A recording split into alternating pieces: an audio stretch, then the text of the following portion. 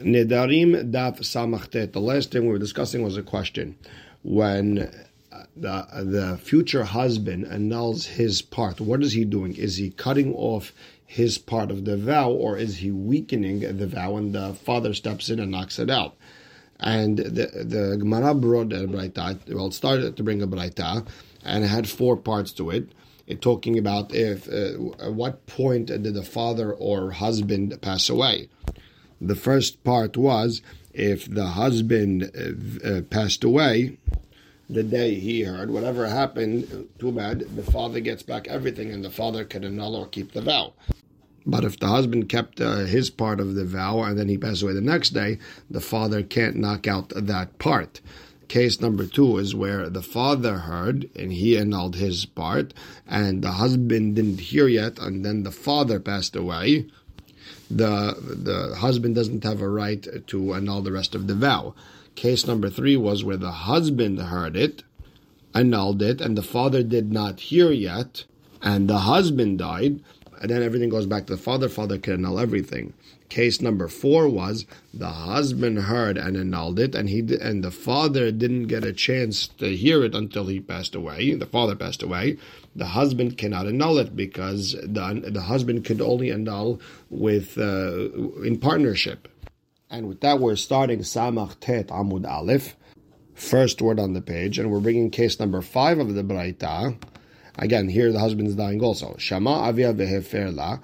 The father heard about the vow, he annulled it. V'lo speak about lishmo ad shemet. And the husband didn't hear anything until he died.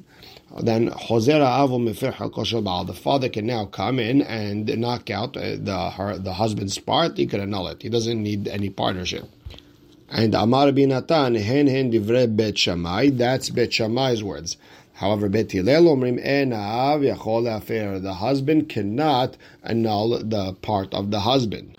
And Shema mina lebet Shammai megaz gaiz. I understand that according to Bet Shammai, the annulment that one of them does, if only one of them did the annulment, then it cuts off, let's say, one string or one part of that vow. The second half is still standing. And that's why if the future husband dies, it goes back to the father and he inherits the right to annul that vow. However, lebet Hillel, miklash kalish, if one of them annulled the vow without the other, all it did was weaken the power of the vow, but the vow stands.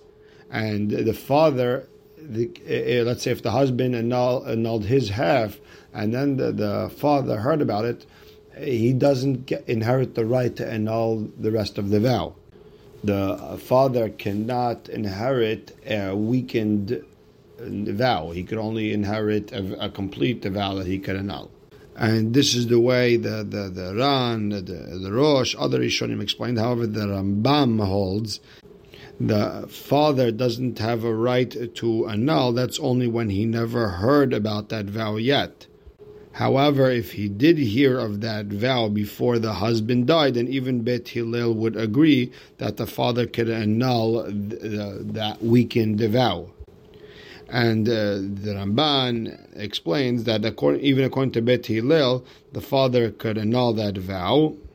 And the only place that Bet Hillel and Bet Shammai are arguing is only that according to Bet Shammai, the father could annul the rest of that vow. And according to Bet Hillel, since that husband's annulment wasn't complete, therefore they have to come back and do it together or at the same time, or there had to be some sort of partnership between the husband and the father, and since he's not alive anymore, it can't be done. Very interesting sugya, very kedai to look into. Next, the Gemara asks, Ba'ya Rabba, yesh she'ela behekem or en she'ela behekem? Can a person do a hatarat nedarim after okaying a vow? Let's say his wife made a vow, he said, it's okay, no problem, if that's what she wants, that's what she wants, and then all of a sudden he changed his mind the next day. Can he do a hatarat nedarim on that or not? And if you want to say that you could do a hatarat nedarim after keeping a vow, now you want to change your mind, the question is, yesh she'ela behefer or en she'ela behefer?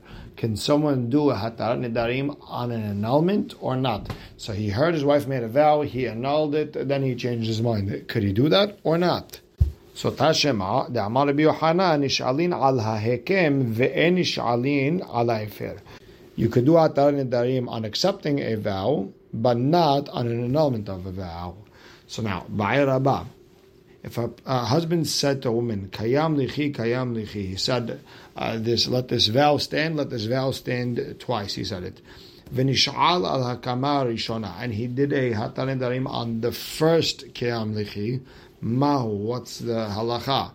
Does the second one come into play, or do we say that the second time he said Kayam lichi means nothing? So Tashema, the Amar Rabba said, Im nish'al ala rishona sheniyah halalav. If someone did a Hatarat Nedarim on a first swear, then the second one stands. If a person says, I swear I'm not going to eat this bread, I swear I'm not going to eat this bread, and then he did Hatarat Nedarim on the first one, the second one steps in. And the same thing would be over here when he did Hatarat Nedarim on the first keeping of the vow, then the second one steps in. So now Rabba has a question. Kiyam lichi umufar lichi. A person said the vow stands, and then he said the vow is annulled, but he also added v'lo tehol hakama elim ken hal hafara. But the first part where the vow stands, that doesn't take into effect unless the annulment took place. Now that last line is very important because if he didn't say that, then I could say the vow started, then it's too late to annul. But here he's saying that vow standing doesn't even start until it is annulled. So Mahu, what would be the halacha? Do we say that we understand that right after the vow stands, it gets annulled right away? And since the vow couldn't stand over here because there had to be an annulment first, therefore the entire thing it doesn't take into effect. Or maybe what he really was trying to say, that the vow standing all depends on the annulment, but the annulment has nothing to do with the vow standing, and meaning altogether there's no vow. Meaning, do we say there was nothing, not an annulment, not a vow, there was nothing, or do we say there was a vow, but it was annulled? So Tashema, Miplukta Rabbi Meir v'Rabbi Yossi. Let's try to learn this out from the Mahloket of Rabbi Meir and Rabbi Yossi Ditnan.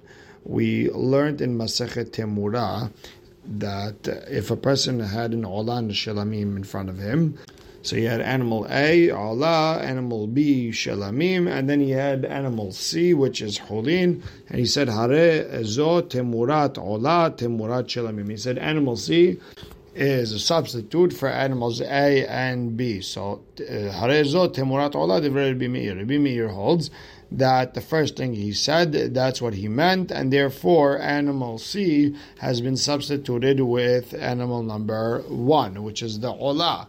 Because once it became a Olah, it can't now become a Shelamim. Rabbi Yossi Omer, we have to check to see what he was talking about. If this is what he was talking about, that it should the transfer should go on both A and B, then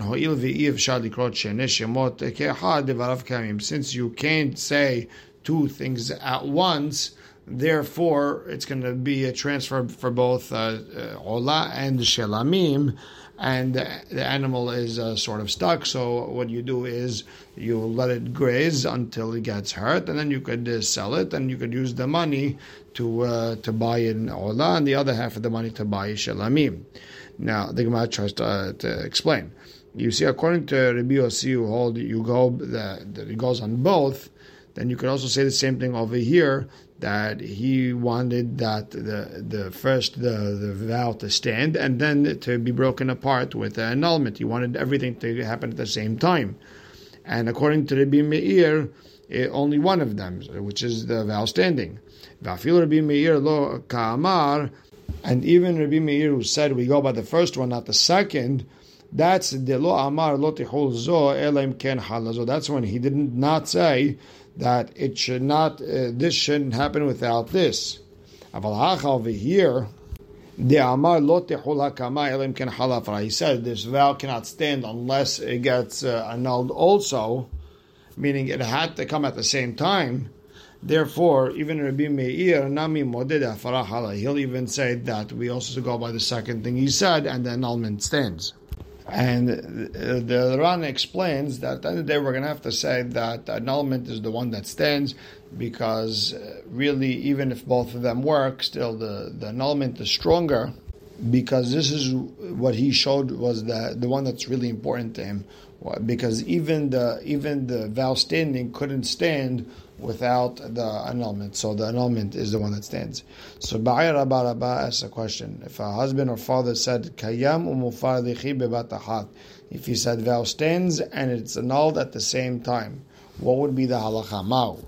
Do we say they're both the opposite of each other, and therefore they both cannot work, and there was no vow and there was no annulment?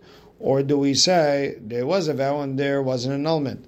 So Tashema de Amar Rabba said in a different place, a person who's mekadesh two sisters at the same time. The rule is called davash eno bezeh harzeh afil bebat achat eno. Anything that cannot happen one after the other cannot happen at the same time. And since you cannot be mekadesh one sister after the other, therefore when you mekadesh them at the same time, it doesn't work, period. So you have to say the same thing over here. Since keeping the vow and annulling the vow can't happen at the same time, therefore they both don't take into effect. And that's the way the Ran is posek. The Rambam, however, he is posek that actually the vow stands and not the annulment. And the Kesef Mishneh, which is the Maran the Bet Yosef, explains that since both of them did not take effect, then that vow has been made without anyone saying anything, and that's why it takes effect. That's how he explains the Rambam. And there's a famous Mahane Ephraim who explains that then you get stuck with the problem, because then you should be able to annul that day. And if you understand the Rambam in its true form, you understand that even that day you can't annul anymore. And there's a famous Or Sameach, that the reason the vow stands because the vow could stand even without someone saying that the vow stands. Even just thinking it, that works. And that's why it's stronger. And there's a famous Rav Chaim over here, very huge sugya, very key to look into. But we'll stop right here. Baruch Hashem le'olam. Amen ve'amen.